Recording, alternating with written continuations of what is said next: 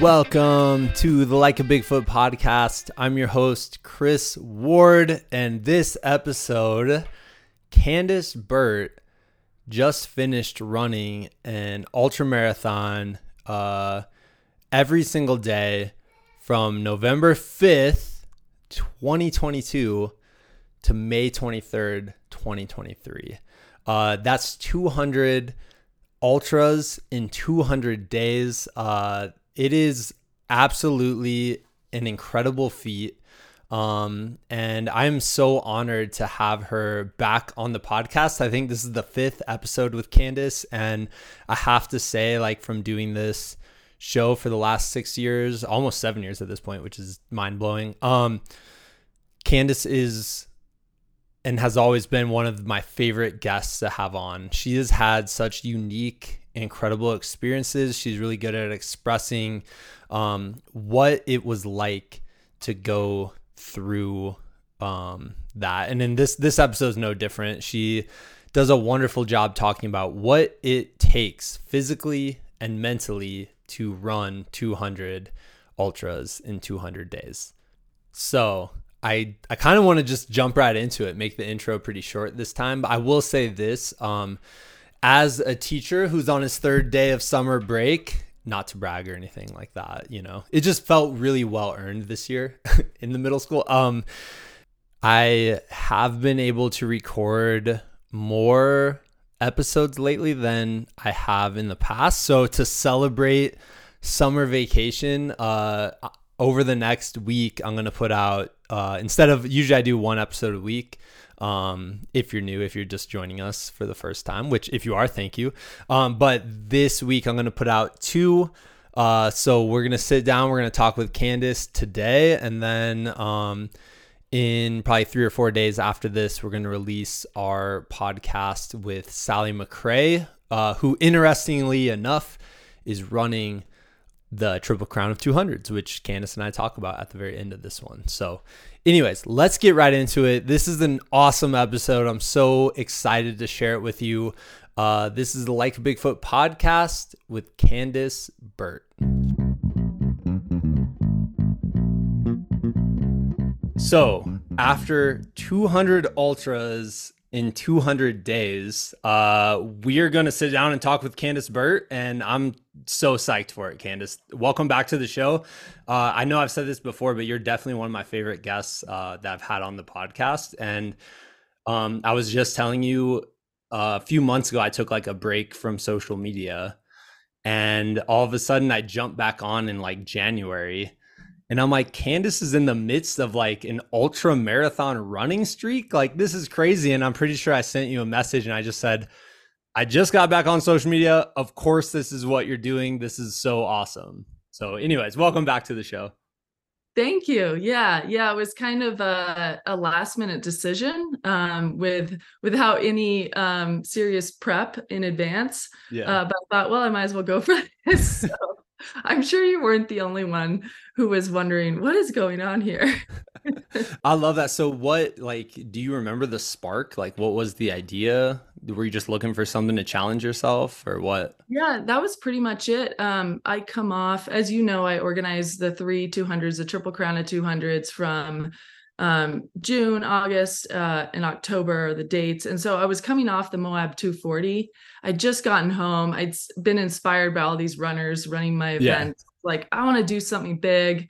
And I usually do something big in November because my birthday, you know, things have chilled with work. So I basically I knew I had like several months where there would be a lull in work. Yeah. And I was like, well, what should I do next? So it really started with looking at the marathon, consecutive days of marathons, which is a much more popular record for people to go after. I was looking at that, and then all of a sudden I thought, I wonder if there's an ultra version of this. Yeah. And there was. So at the time, the record was 22 days. So it kind of felt like, you know, if for some reason my body doesn't hold up, then, you know, maybe I'll be done at the end of November. Because I ended up starting November 5th, but I wanted to I was looking back at my notes because I've been uploading all the verification to the Guinness World Yeah. Records. And I'd written in there that I was going to do it for 100 days. So that was kind of my initial goal. And then Yeah. as I started doing it, 100 just didn't seem like that much. So You're like, wait a second. I just watched all these people run 200 miles. So, yeah. like, yeah. So, I mean, we'll get there and everything, but when did like the 200 number pop in your head? Well, I would say probably somewhere in after the first couple months, I Yeah. started considering, and I was considering even doing it for a year, but but I knew that I didn't really have the ability to do that. Like I'd promised my kids stuff to do this summer. Yeah. I had races coming up this summer, so I knew that that would be a huge sacrifice that I probably wasn't willing to make. And so as I'm considering what number I'm going to, 200 was kind of the natural number for me, being that it's a special distance that I Yeah. organize as well. So I was Yeah. like, 200 will be it. A nice round number. Yeah, totally. I have to ask first before we really dive in. Did you try every bagel at your bagel shop? And then also, how did you come up with so many like cool inspirational quotes, you know? How was that process? Oh, yeah. Never before asked questions. um, and this is the first podcast I've done because I've gotten requests, but I had to focus in so hard Yeah. on the record that I just thought, well, I'll do it after. But the bagels, I kind of had like a couple of favorites, and Yeah. I think I only tried like 5 different versions, whether it had bacon or sausage or or maybe, yeah, probably only, I kept it kind of simple, because the That's other good. thing is Yeah. it was good. So it's like I would almost always, like, I would run to the bagel shop and I would put in my order in advance. So I just go there, pick it up and leave, it's a couple minutes. And I would eat the whole thing walking, just like, people are like staring at me, it was pretty funny. And so I'd eat the whole thing, and you just had to be careful not to get something too messy or like too spicy. So there were definitely limitations. What about the quotes though? Because I just went back, I did my research, and I was like, this Okay. quote thing, because I loved the quotes every day. I thought that was so cool and what a Yeah. good idea. Um, and I was like, I wonder what day she started doing quotes. And Yeah, so I it looked did. back, and the first quote wasn't really a quote. It was just, yes, I'm still going, which made me laugh. And then after that, it turned into like dad jokes for a while, like some puns going Tons. on. Yeah. Yeah, they were so Yeah. good. But like, when did it come into play where you're like, I'm gonna actually do some like motivational, like inspirational quotes here? It was an evolution because I had this space at the bottom of the paper, and, and people were joking like, blink 2 times if you need help. And so friends and I were like, we should, like, I should put something at the bottom of the paper. And so at first I just wanted it to be funny. So Yeah. I was trying to do running puns, but they did get like pretty stupid. And like you said, dad jokes, mom jokes. My kids were just like disgusted. They're like, Mom, oh. They're like, Mom, you're doing this really cool thing, but you're still somehow embarrassing me. Yeah, exactly. Everything was cringy. And so at some point I was just running out of puns. And so I didn't want to be too cheesy about the quotes, but Yeah. I figured I'd start throwing some in there, and it just kind of held. It was like there was this process where I would search for something that kind of spoke to me at the Yeah. time. Yeah, and sometimes it really hit, like, oh, this one's perfect for today. So yeah, occasionally I would just have to like slap one down because I didn't have much time. But it did become like another job, honestly. I just kept like adding things on that I had to do. Yeah, because then you also wrote this like wonderful, like almost like a blog every single day, or like your reactions, your thoughts, and I thought that was like one of the coolest parts of the whole entire thing. Yes, I wanted to write something meaningful about that day, every day. And sometimes it ended up being more of a stream of thoughts about in general, because Yeah. I tend to be like a bigger picture person. So I'd have to focus myself down in and say, well, tell them about today, Yeah. and my mind wanted to kind of go into all the philosophical, things I was thinking about. But yeah, I think hopefully I brought a lot of like the day-to-day challenges and beauty too, because there was just equal amounts of everything, really, like Yeah. every emotion. But I was very, I realized, like, looking back, I was creating this buffer between myself and the pain and the struggle. And it showed in the writing, because I think, the writing comes across overall as pretty positive, which is great. And I was just reframing my mind, like, on Yeah. a regular basis to stay in that space. And so as I look back, I'm like, wow, that was hard. I could see more of that, the negativity too, but it was hard to express some of the challenges, harder than Yeah. I thought it would be. Yeah. What do you think, like, now that you're, like a week removed or however many days, I'm trying to remember, like, that's pretty much a week though, right? So Yeah. as you're reflecting back, like, what are your thoughts on the whole entire thing? Um, I'm finding myself still in the patterns the routines that I created. It's like they created such deep ruts that I'm like still setting up my coffee the night before. And Yeah. I've just created like these patterns. I think that's really helpful, actually, to creating like a regular running routine. And I learned from that I wanted to create a regular running routine, but I'm kind of finding myself in this weird middle space where I'm having a little bit of trouble even seeing the whole thing. Yeah. It's I'm still kind of coming off of it and processing, that whole thing. And it's weird. Like, I still kind of feel like I'm in it, but I'm not. Yeah. Yeah. It's so weird. Do you think it's one of those things, like, I mean, obviously you'll be thinking back to this throughout the rest of your life. And it's a weird thing for me, is like, when I've worked so hard towards something, whatever that may be, and now it's in the past, it slowly starts to fade, or it becomes like this weird, it's like a part of me still, but I can't really like put myself in that mind space that I was in. Like, I don't know. I just wanted to kind of hear your thoughts about that. Like, obviously you're not months out of it at this point, but like, how do you think you're gonna be able to like integrate this, I guess? um for me, it's like pulling the simplicity of you know eat, sleep, Yeah. run, pulling that into the life I live now, is something that's really important to me, and it feels like it's still there.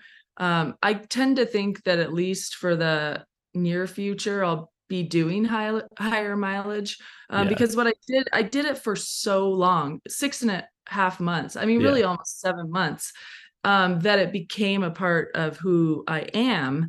And I think over time that shifts, right, in every way. So it could continue for a long time, it could shift. But for now, my body is like fully honed to running.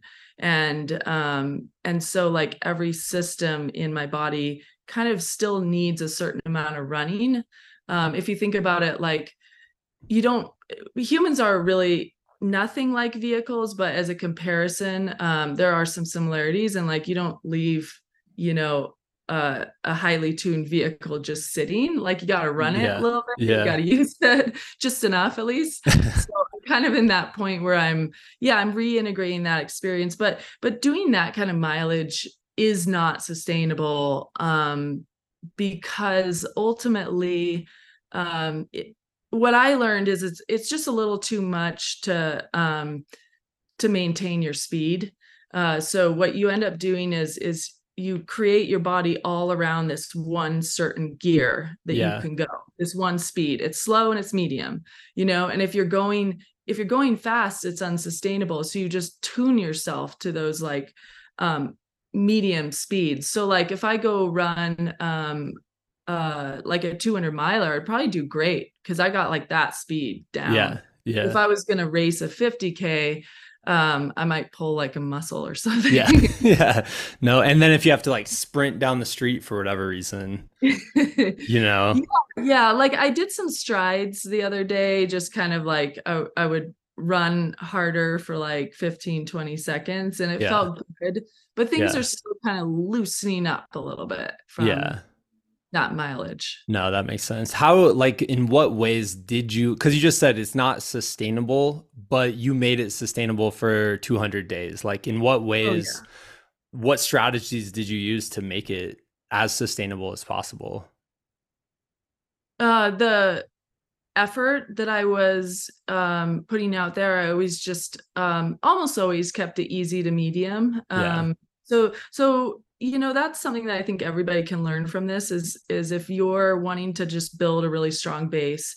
And that's a great place to start when you're getting into running, or if you've been running for a while and you want to up your mileage and get to the next level. Yeah. So certainly pace was really important because if I put extra stress on my body, that wouldn't have been good. So I kept the level of stress of everything at the most minimum I could.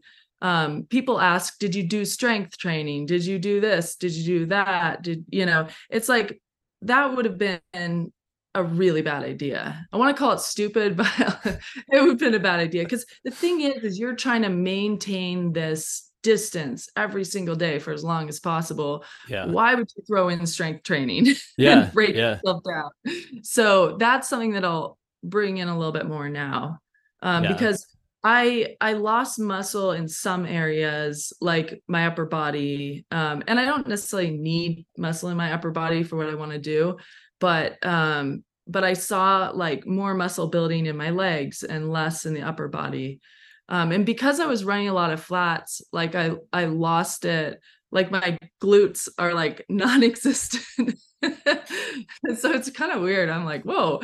But your body has to be super efficient. And that's why it's so unsustainable for a really long time. Like, Yeah.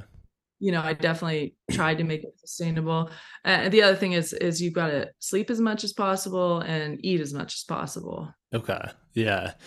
Which I can do those two things. Those two things I have no problem with, you know? But can you do those and then run all day? That's probably, yeah, good question. Good question. I wanted to ask you, so obviously there are these big battles that you're facing. I mean, I was out here. This was like the worst winter we've had in Colorado since I've moved here, which was about 7 years ago. And by worst winter, I mean, it was great. We got a bunch of snow. It was crazy lightning storms recently and things like this. So obviously you had those battles plus travel, which we can get into and all that. You didn't just do the 200 ultra marathons in like one spot. You were like literally all over the country, which is really cool. But first I want to hear about like just like the daily battles that you had to face, like monotony, like that had to have been like the biggest mental battle of all. Can you kind of like speak to that? Yeah, I mean, monotony was something I didn't think too much about. When I first started, I was like, oh, my body is probably going to break down. Yeah. But monotony was the biggest challenge from 100 to 200. And I think part of that was that at that point, the weather got better, like other factors got better, and it was easier to focus on whatever was in my head, Yeah. and just I would just get so bored. Yeah. And I and I also was like, oh man, I could do this forever. Like, how does this play out? you know Yeah. and I'm still until I got to day 150. That it was right before day 150 that I made the real big announcement that 200 was the final number. And I had talked about it a little bit before 100, like, hey, I think I'm going to go to 200 and I'm going to try to beat the marathon record, which had just been set at 150. So yeah, monotony was really hard. And at the end of the day, you just have to accept it and keep going and try not to prolong the run, because the more you prolong, like if you're getting really bored and so you distract yourself by, I'm trying to think of like, there's something about when you mentally aren't in it, it can be easier to slow down. Yeah. And I have to keep telling myself, no, keep the pace, get done sooner, and you'll be over the monotony until tomorrow. Yeah. Yeah. Yeah. Yeah. No, that totally makes sense. I think I heard once, I think it was from, do you know who James Lawrence is? Yeah. He's done a whole Yeah. bunch of Ironman triathlons and stuff. But he talked about like it being a decision, not a choice. Like as soon as in his mind the decision was made, it was gonna get done. When you Right. announced that you were going to 200, was that like a shift in mindset for you? The shift was made way, way, way, way earlier. Okay. And I'm not sure when. Probably was right around the first month. The first month was really hard for me. I Yeah. had really serious pain. I wasn't sure if I was going to be able to continue. And I even had a point where I was like, I wonder if I would be allowed to use crutches, because I wasn't sure if I'd be Wow, able to really? walk. Yeah, I was in a lot What? of pain. Yeah. So like think of when you pull on your sock. My shin was so painful, it hurt to put on a sock. It was awful. And I thought, I can only continue like this for so long. Yeah. And so once I got through that, it was like this huge kind of rebirthing into, okay, my body just adapted to the most intense pain I've ever had running. And that pain gave me the drive and fire, though, because the pain was like, oh, no, you don't. You're not going to make this. You're going to barely make the record. Ha. And I go, oh, yeah, I want this so bad. I want to get through this pain so bad. And it was this, it just ignited this fire where I never wanted to quit, like the whole time, because from that pain until I got close to the Hurt 100 on day like 71, 72, I had Yeah. pain. It just jumped from different parts of my leg, like all over. You're just like, wow, now it's here in my thigh. Now it's in my foot. Now it's in, and it was like kind of hilarious, really. Like how the pain would just, it would get better in one spot and then hurt in another. And Wow. and so it created a desire in me to get through that pain. I didn't want to be forced to quit. So I think that the pain, it gave me incredible strength. And as I overcame all the different areas that were painful, that desire grew, and it grew and it grew and it grew. And once I hit 100, though, and realized pain wasn't the issue anymore, it was my mind. I still wasn't going to quit because I said 200 and that was going to be it. Yeah. But that was 100 to 200 was like the mental journey. Yeah. Yeah. That's so And I'm just imagining this. zero to 100 was a physical journey. Well, I'm imagining that physical journey, like you're Yeah. almost like in a battle with this like weird presence of pain, Yeah. and you ultimately defeated it, which is crazy. And I think a lot of people would find shocking because once you're in pain, your mind just instantly goes, this is just going to get worse and worse and worse. But that's not actually how it works. No, I mean, I kind of wonder, like in my head, I'm thinking, could we push through most pain, but we stop? Like, what Yeah. does that mean? The fact that I was able to keep going and it wasn't like a 5-mile run, right? We're talking with that level of pain, I was still doing a 50K a day. Yeah. So to me, it was shocking because, in the past, if I got pain like that, it'd stop. I wouldn't even be walking, right? So I'm thinking, I'm learning that movement is healing. Now, I wish I could have done less each day I think, but what happened was my body revved into this higher level of healing. Yeah. Because I got frostbite right after Hurt and it healed in 2 weeks. Yeah. My toe was black. Like, and in 2 weeks, it had this beautiful new red skin that was just like a baby's toe. It was crazy.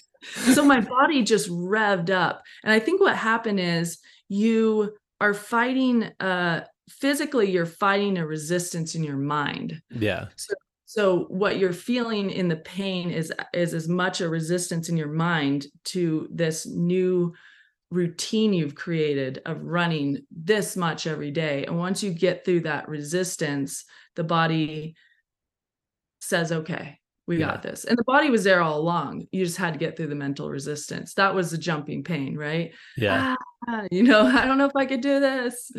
Oh, And that's once you, interesting. Yeah, that it kind of stemmed. I mean, obviously you're in physical pain, like you can't do yeah, something like this yeah. without the discomfort, but your mind is interpreting it as this really like more almost more intense thing, I guess. I don't know. Yeah, so pain, we don't really know exactly what it is, right? It's one of those things that once you start digging into what is pain, it's like, we don't really know. You think it's this injury or this and that, but a lot of times, like a doctor could MRI like a knee, let's say, and one person, it may look horrible, right? They have no pain. Why is Yeah. that? And another person does. Yeah. So pain is something that is an interpretation of the mind. It's Yeah. absolute interpretation. That's fascinating. I do want to hear about the Hurt 100, which was just, I mean, to throw that in the midst of doing this challenge and the not only just the actual Hurt 100 itself, but the travel, Mm. that was just like a level up of challenge, or was it also like keeping it interesting? You know what I mean? Yeah, I finished Hurt before I finished this year. I'd finished 5 times. So I've been out there a lot of times, and I have 2 DNFs and 5 finishes, and it's kind of my routine every year. And I thought, oh man, I don't want to miss Hurt because I'm doing days. Yeah. And so again, I just got this little spark of an idea of like, well, maybe I could do it, and during the 50Ks. So really, like early on too, I didn't even know if I was going to make it that far. And I figured what I was doing was good enough training anyway. So if I'd quit the streak before, then I would have been ready. But yeah, I ended up doing a 50K every day up to the race, running the race, which counted as 2 50Ks, but was Yep. really 3 50Ks. And then 50Ks right after. Yeah. Until 200. What Yeah. was that like? Because I know Hurt, just from talking to you in the past, I think we've talked about Hurt before, which actually was one of my favorite, craziest ultra running stories, is when there was that false missile attack message on everyone's phone in the middle of the Hurt 100 and being like, oh, wait, not only do I have to contend with all these obstacles in an ultra marathon, but now like I think that this crazy thing's about to happen. Anyways, Yeah. craziest story ever, though. Definitely. Oh yeah. So I was on the Hurt course when that happened, and I realized like from things like this, I don't panic easily because I was like, oh, okay. I was thinking like I'm in a pretty good place up here in the mountains. I wasn't in the city, right? So I just didn't really. Maybe it didn't process. I'm pretty calm person though. Yeah. Your brain's Apparently. too tired to even process anything. It was early. It was like on the first or second loop. I remember thinking, man, I hope this doesn't cancel a race. I guess I didn't take it seriously. Yeah, which you shouldn't have because it was a false alarm. So, Yeah. Had it been a real one though, that would have been, obviously horrific. But that would have, yeah, for sure. But I know the Hurt 100 is like crazy hilly and all this stuff, and you're coming from doing flat 50Ks. What was that like? Whew, that hurt. Oh, nice pun, right? Hey, there we go. Yeah. So looking back, I'm like, wow, I should have done some hard downhills during the 50Ks, but I was playing like this tightrope of just barely being able to maintain injury free all the way up into Burt. I had Achilles pain until like basically up into the race. I didn't feel it during the race, but I was playing a tightrope, so I didn't want to do specific training for Hurt. And I figured I'll be fine, but the hills were so challenging and difficult that I actually my quads. I've never felt such pain in my quads. I had this point where I had to I had to pee standing up because I couldn't squat. Like my quads were so dead that I couldn't sit in a chair. I couldn't squat. wow. The last loop was horrible. I thought I was gonna maybe break something. They hurt so bad. It was unbelievable. Yeah. I've never burned my quads like that. Um, Is there anything in your brain that's like, hey, like I don't need to do the last loop. I've already done my 50Ks. Like, is no that way. going on? Yeah. Not even for a second. No, I was going to finish that race. Even if I was the last person in, Yeah. there was no question. No question. What was the other people like in the Hurt 100? Like I always hear that race has such a wonderful community of people. Like what were they like doing, or like what were they thinking when you were like, "Hey, I'm also doing this," you know? Yeah, a lot of people knew. It felt like everybody knew, and I had people really encouraging me the whole way Yeah. that were yeah, they were really excited to have me there, like doing such a weird kind of different challenge.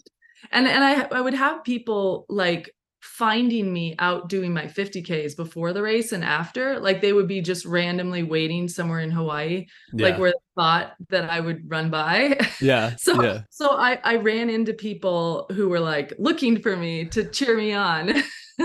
It was so cool. And then during the race, I remember really clearly there was a woman who was doing the race, and she stopped me briefly and she said, "This means so much that you're out here doing this. This means so much." And I was just like, wow, I didn't realize that this challenge was having such an effect on people, Yeah. to I could just hear it in her voice. It Yeah. was really touching. That's really cool. I mean, I'm sure you got all sorts of different responses from doing this. Yeah. Hopefully like overwhelmingly positive, you know, like, Yes. and I have to imagine like you're affecting people, you're kind of probably even unaware of how many people you're able to affect by doing this, which I think is amazing, you know. Yeah, I think the response was really surprising to me how overwhelmingly positive it was, and by how many people started following as they learned about it. Yeah. I think it really started picking up around 100. And yeah, and then up until the 200, it was just, you could kind of see the comments increasing and more Yeah. people, lots of encouragement, and also, as you would expect from doing something that a lot of people can't understand, like they can't understand the motivation, they can't understand why anybody would do it. Um there was negativity, but nowhere near, like it didn't even come close to matching on any level. You'd have like one comment out of 100 that would be negative, Yeah. Yeah. like 1%. Yeah. Which some people struggle with though, because those are the comments that stick out or whatever for whatever reason. But Well, whether you like it or not, once you see a mean comment, yeah, it hurts. Like, but you have to put it in perspective of like, it's not about you. Everything's yeah. not about you. The negative comments aren't about you. And it's the same with a lot of the positive comments too, because um a lot of time, again, it's like, if it's inspiring something in somebody else, that also isn't necessarily about you. So it's good not to kind of take it as too complimentary or too negative, Yeah. just finding that middle ground, continue to do what you're doing. And because it is just running, right? Like at the Yeah. end of the day. Yeah. So if people build it up into something for themselves, cool. Like I Yeah. love that you did that. And if people want to throw it down in the mud and stomp on it, like, all right. I mean, Cool, I'm man. sorry. Yeah, like you go for it. Yeah, yeah. No, that's amazing. I'm very curious because I'm like a huge believer in the power of consistency and like consistent action. And that's what this seemingly was, you know, and you talked about how it snowballed from 100 to 200 just in terms of like the people you're able to reach. But also just for you, like, can you talk about like, I don't know if it's like an actual thing, but like the snowball effect, how if you just keep doing something, it'll grow like exponentially. Yes, I think the power of this goal for me was in the consistency. So every day I started new. It didn't matter how many days I'd done before or how many I had ahead of me. Each day I would start it anew. And part of the reason I think I got so far is that I didn't post, or I didn't, in my head, I don't mean like on social media, I didn't didn't put out there or focus on a goal that was way too big. I set smaller steps for myself that were very clear, because I did not want to destroy my body, and I wasn't willing to get debilitatingly injured, unless it happened somehow, like you trip over a curb and break your leg. But that's something you can't necessarily control in the same way that if you feel pain, how do you change the pace or do you stop? So for me, it was about really like first focus was, all right, let's beat the world record. That's 22. I'm getting to 23. And then it was, let's get the first month done. Yeah. And interestingly enough, people actually helped me set those goals without realizing it, and it was almost like they were kind of trolling. But so they would say things, people would say things like, well, I know somebody who did that for 30 days, and I would be at like 15. I'd be like, fine, and then I would like get to 30 and then somebody would comment, oh, I think you're going to do 35. And I would be like, yeah, And so totally doing 35. Oh. Yeah, like, of course. And so once I got past those, like it would kind of get in my head. And then there's this, have you heard of the self-transcendence run in New York where they run 1,300 miles? And so it's like a 52-day race. Yeah. And somebody was like, you know what? I bet somebody in that race ran at least a 50K a day for 52 days. So as I would hit those milestones, I would think, got that one. That one. Yeah. Wow. Like those weren't world records, but it was really important to me to set a record that went beyond even what somebody could throw out there, right? Like, oh, well, so-and-so ran across the US, took him 100 days. He did, this many miles a day. And those people, like they probably took a day off, right? So it wouldn't count. Yeah. But I wanted to match that, like I want to make sure I went beyond that. Yeah. Yeah. And then just like, I mean, you literally got every type of weather thrown at you and any kind of challenge. Like you came back from Hawaii and you're instantly in snow, which has to be such a weird swing. But like, just can you talk about like just being adaptable and how important that is in these kind of things? Yeah, being adaptable was definitely the key, because this record, you couldn't do any of the 50Ks inside. So I couldn't use a treadmill and I couldn't do them inside. So if I'd been stuck in the airport, I would have had to leave the airport, run, which almost happened. But yeah. Who's this lady running up and down the tarmac? Like planes are landing around you and stuff. I'm like, don't touch me. I gotta go. Yeah. So it was really, I mean, from the very start, like being an ultra runner, right? You have to be adaptable. So it's a skill that most of us already have. And we have to be able to tell ourselves something is true even when it's not. So like, let's say we have a horribly freezing cold day and we got to go out there and run a 50K, whether we like it or not. We need to tell ourselves that this is fun. Yeah. So that ability to reframe and tell yourself you're good at something, even if you're not really believing it. Have you heard the study that shows that if you smile while you're running, it actually turns into better performance? I don't know if I've read the study. I've heard that and I've experienced it, like every time you go into an aid station and you're just like faking it till you make it kind of situation, Exactly. So you put forward what you want and then it becomes the truth for you. Yeah. So on those really tough days, it was just like, nope, this is going to be fun. Yeah. I'd be like, well, I've never run in negative temperatures. This is going to be interesting. Yeah. How cold? Like, what was the coldest temp? Yeah. The coldest was -15. Wow. And that was rough. Yeah. That was absolutely, I would rather run in the heat than that, because I mean, I think like anything, what I realized is like, as I got more negative days of temperatures, I realized that like, oh, you can adjust your gear. But that first day of -15, I had no idea what I was doing. I'd never run in those kind of temps. I mean, teens, 20s, 30s, yes, but -15 is life or death, in some cases. And I'm out there for 32 miles, it or not. Yeah. Like when you start, you got to finish. You can't like go 15 miles and take a break of, take a nap or warm up for 30 minutes. Like, nope, that's not allowed. Yeah. So I had to make sure that that I did the best I could, within those constraints. But yeah, the negative temps were the hardest for Is that sure. when the frostbite happened or?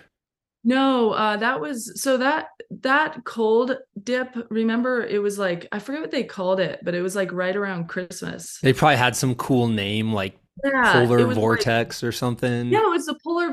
vortex. That's what I it was. swear Yeah. they're like making up names to sound cool. Just real quick, side note, I was texting my wife and I was trying to say like, "Hey, there's a thunderstorm." And you know how your text like auto corrects, like it shows the common words? And I typed in thunder S and instead of thunderstorm, it came up thunder snow in full caps. Whoa. I'm like, "Wait a second. What? Who's typing thunder snow?" Okay, that's a weather condition I did not get. That I did not get. At least I don't think I did. Yeah, maybe. Who knows? Who knows? I But might have yes. pulled it back in my head somewhere. Yeah, so did the frostbite happen like when it was like wet snow or something? No, so the reason it happened was because I'd come back from Hawaii and we got another stretch of really cold temps after Hawaii. But I actually had so this sometimes happens after 200 milers, but my foot was numb from the Hurt 100. Oh, okay. Yeah, and so it was basically that big toe and like the second toe and the top of the foot a little bit. And it's Yeah. not unusual. It's just like you overstimulate the nerves in that area. And so sometimes you can have some numbness after a big event. I think it was because I was running so much mileage on top of it. Yeah. So the reason it happened is because I didn't feel it happening, Gotcha. unfortunately. Yeah, Yeah. no, that makes sense. And then how hot did it get? Was that when you were back in like Arizona? Yeah, the hottest day hit 100. So Okay. I was like, yeah, 100. Because I You're kind of psyched wanted, for that.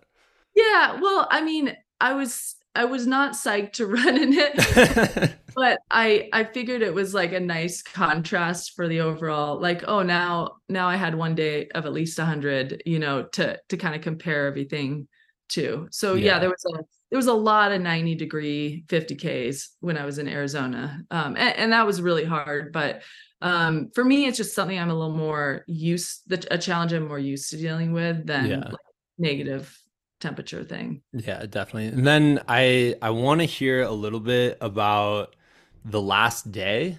Like, was it weird? Did it just feel normal? I mean, at that point it has to feel somewhat normal, but what was going through your mind on that last day? Even though, side note, you ran a marathon on day 201, so Yeah, that's true.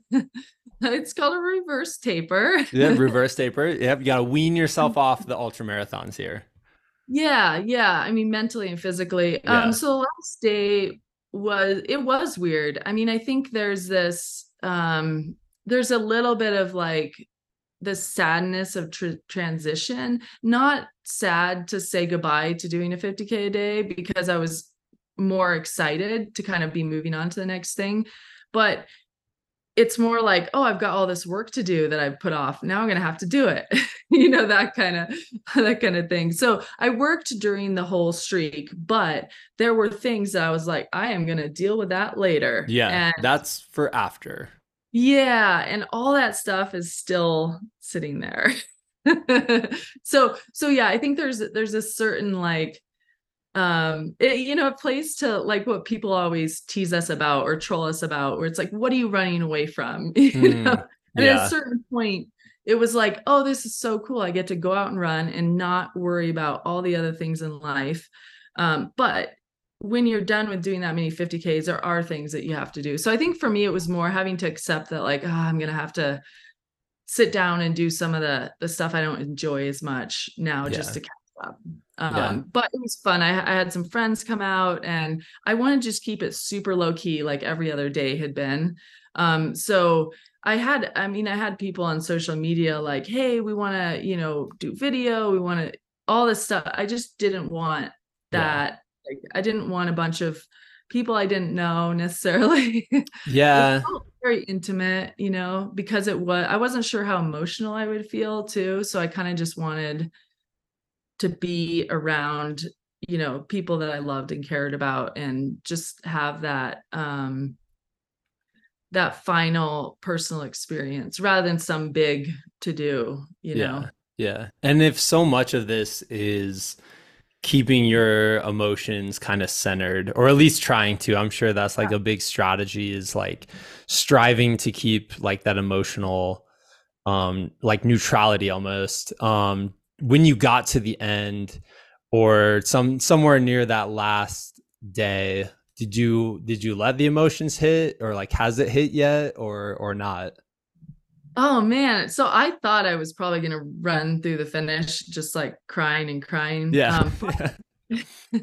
But I felt that emotion welling up. Like I had days leading up where I was by myself, and I felt that at the end of the runs, just knowing that I was going to make it, knowing that I was going to be there. So I think on the final day, it just wasn't a surprise. Like it wasn't, the emotion had been so spread out that Yeah. it was just like, cool, I'm done. Yeah. Yeah. And so I didn't, whereas when I finished the Hurt 100 during the streak, and it was on like a live stream and everything, I just could not stop crying. And everybody watching was like sniffing, and like it was cool, but it was like kind of embarrassing.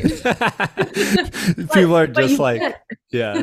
So like here's the difference. Like the Hurt 100, the whole time I'm racing, I'm thinking, I don't know if I'm going to be able to make it, right? Yeah. But I really want it, really, really want it really bad. And so the emotions just balled up, right? And then you have this finish line with all these people and they're cheering, Yeah. and it just explodes. Yeah. Whereas here, it just drew out in this like calm, collected, like you said, I kept this like emotionally like neutral. It was beautiful, Yeah. in that sense.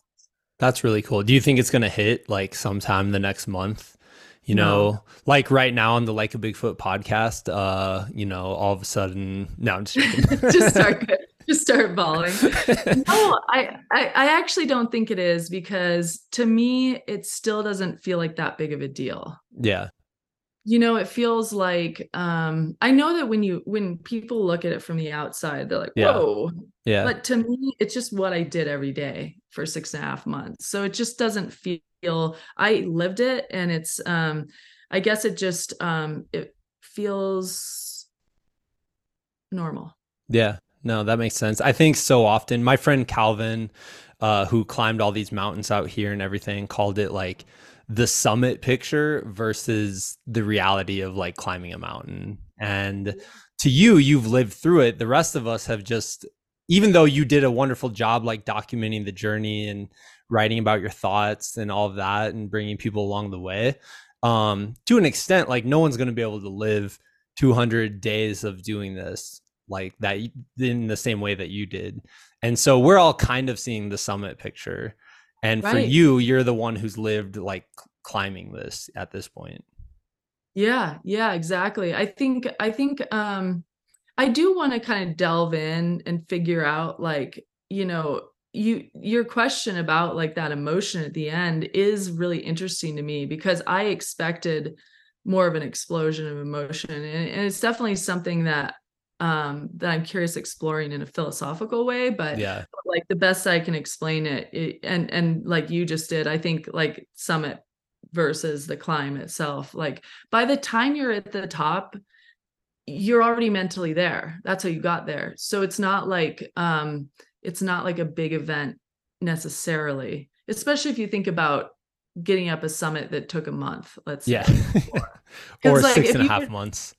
6.5 months. Yeah. It's like if you didn't think you were going to make it before, like you wouldn't have gotten there. That was part of getting to the top, was like knowing that that I was going to be there. And so 100 was more emotional for me.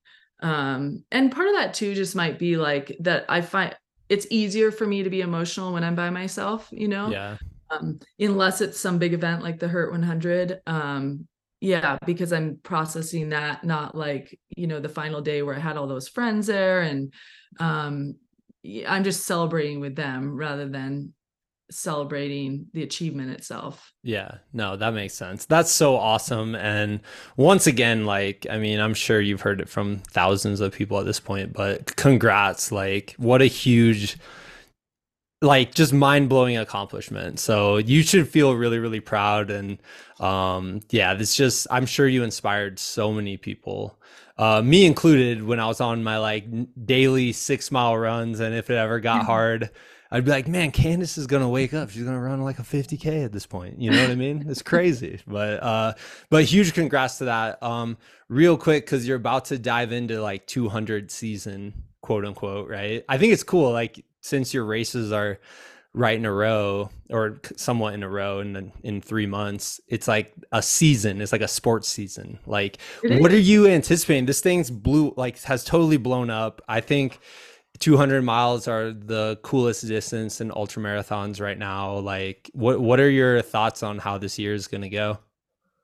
Oh, I'm super excited. We have a lot of momentum with, we brought on a new race director. He's worked for me for many years, but like this is his second year of working full time. And it's like, you can just see like how everybody on the team is kind of like upping themselves to the next level, which makes it so much fun as an organizer, because like when everybody's just on top of things, like we've worked out so many things up to this point, and the first race is still a couple months away. I just feel like it's going to be a lot smoother and more fun on the organizational side. But yeah, we've definitely seen our numbers increasing, like from there was a drop with all the COVID stuff. And so it's cool to see people getting excited about races again. And the Triple Crown, we actually sold more spots. So the Triple Crown is the 3 200s in one season. So the Tahoe 200, Bigfoot 200, and the Moab 240. And we just sold 60 spots, which is huge for us because the races only hold, we're allowed 200 for some races and 250 for others. So 60 spots out of each of those races is a huge percentage of people doing all three in 1 year. That's amazing. Yeah. What's like, just to kind of wrap up, like what's the commonality? Like, do you see commonalities between people specifically doing the Triple Crown? Like, is there something that you're like, oh, all of these people blank, whatever?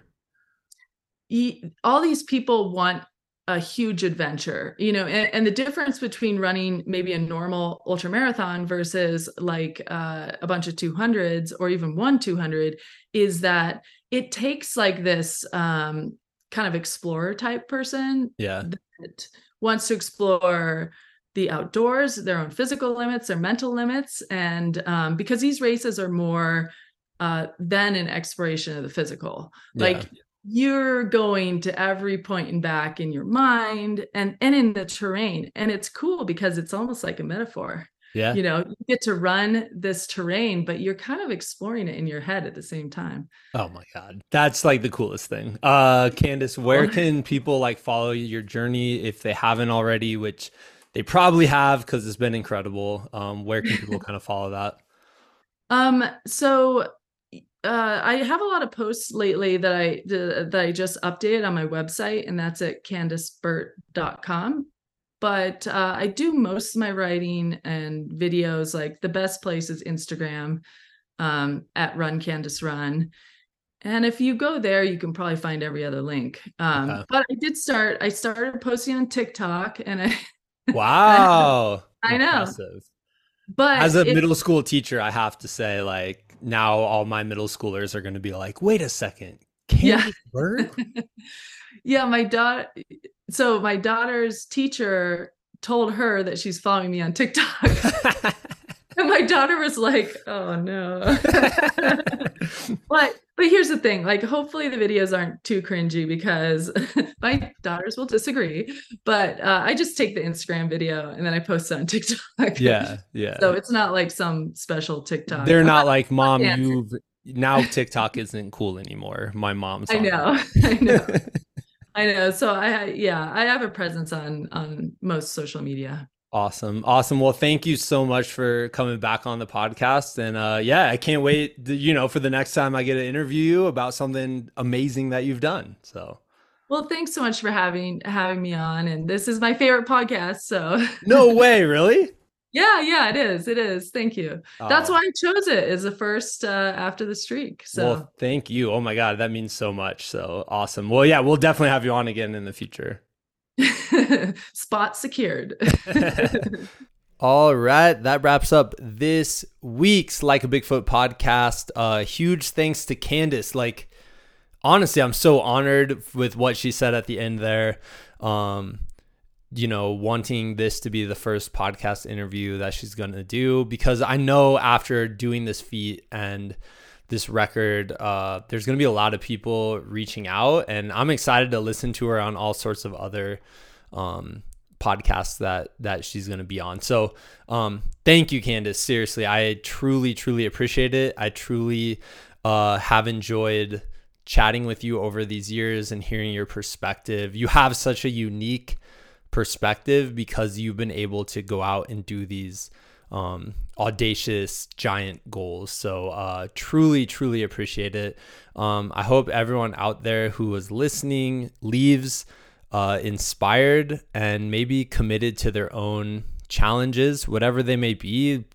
Most likely probably not as big as 200 ultras in 200 days, but I mean, all the challenges, if they're important to your lives, like they have meaning. I think about this a lot. When I was growing up, I just remember my mom had this like picture in her house, and it just had like a boat on it, like a sailboat or something, and it had this big poem, and I can't remember the whole poem, but I remember at the end it was basically about this person who like sailed across all of these oceans in search of this end point, right? And then the end of the poem says something like, what they realize is it's all about the journeying, not the journey's end. And I think that's so important. And I think part of having these big goals is being able to fully embrace the journey and the ups and downs and the lessons learned and all of that. Those are always going to be more important and affect us more than the end point. And I thought, talking to Candice, it was really interesting to hear about that last day and kind of how almost like normal she felt during it. Because I think the journey, the things she went through, the kind of state that she was in throughout the whole journey, and this like learning the power of committing to a goal, being in that battle against the way her mind's perceiving pain, and just like facing that consistent action and that monotony every day. Like, I'm sure you're drawing more lessons, and I'm sure you're drawing more impact to your life out of those things, which is so cool. And I think if you've done like an endurance event or really anything, if you've accomplished something, like right now, like as a teacher, I just accomplished my 14th year in middle school, which sounds crazy to some people, but if you include my own years, I've been in middle school for 14 years, which is either impressive or sad or a mixture of both. Who knows? But we accomplished the end of the school year, and it was something that was like this carrot dangling, especially over the last month or so. But really, ultimately, what I'm going to think back to, I'm not going to think back to the last day, right? I'm going to think back to all the awesome, relationships formed along the way, and the connectivity with students, and with those moments where they like, the light bulb clicks. That's like the addiction for us teachers, is there's those light bulb clicking moments where you are trying to teach them something and you get them there and you see it click, and now they understand. And those are the little moments that mean way more than any end point, and I think after talking with Candice, that's the big thing that I'm taking away. So so thank you all for tuning in.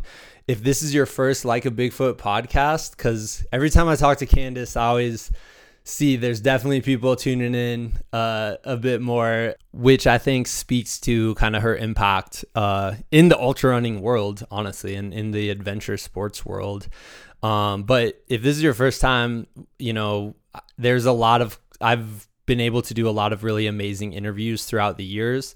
And I'd highly suggest, like, if you liked this episode, I know if you go back and look through some of the folks that I've been lucky enough to sit down and talk with, I know you'll find some in there that you'll connect to. And it's all sorts of different adventures. It's not all about ultra running. But yeah, I'm really proud of this project, and I hope y'all give it a second listen if this is your first time.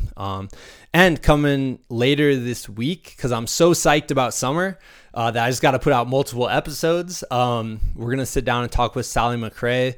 Sally just finished writing this really powerful book called Choose Strong, and I highly suggest checking that book out. It is fantastic, and I think it's going to be out very, very soon. It'll probably be out by the time I put this episode out, so check that out. But yeah, we'll get back at you then. Thank you all for listening, and talk to you later.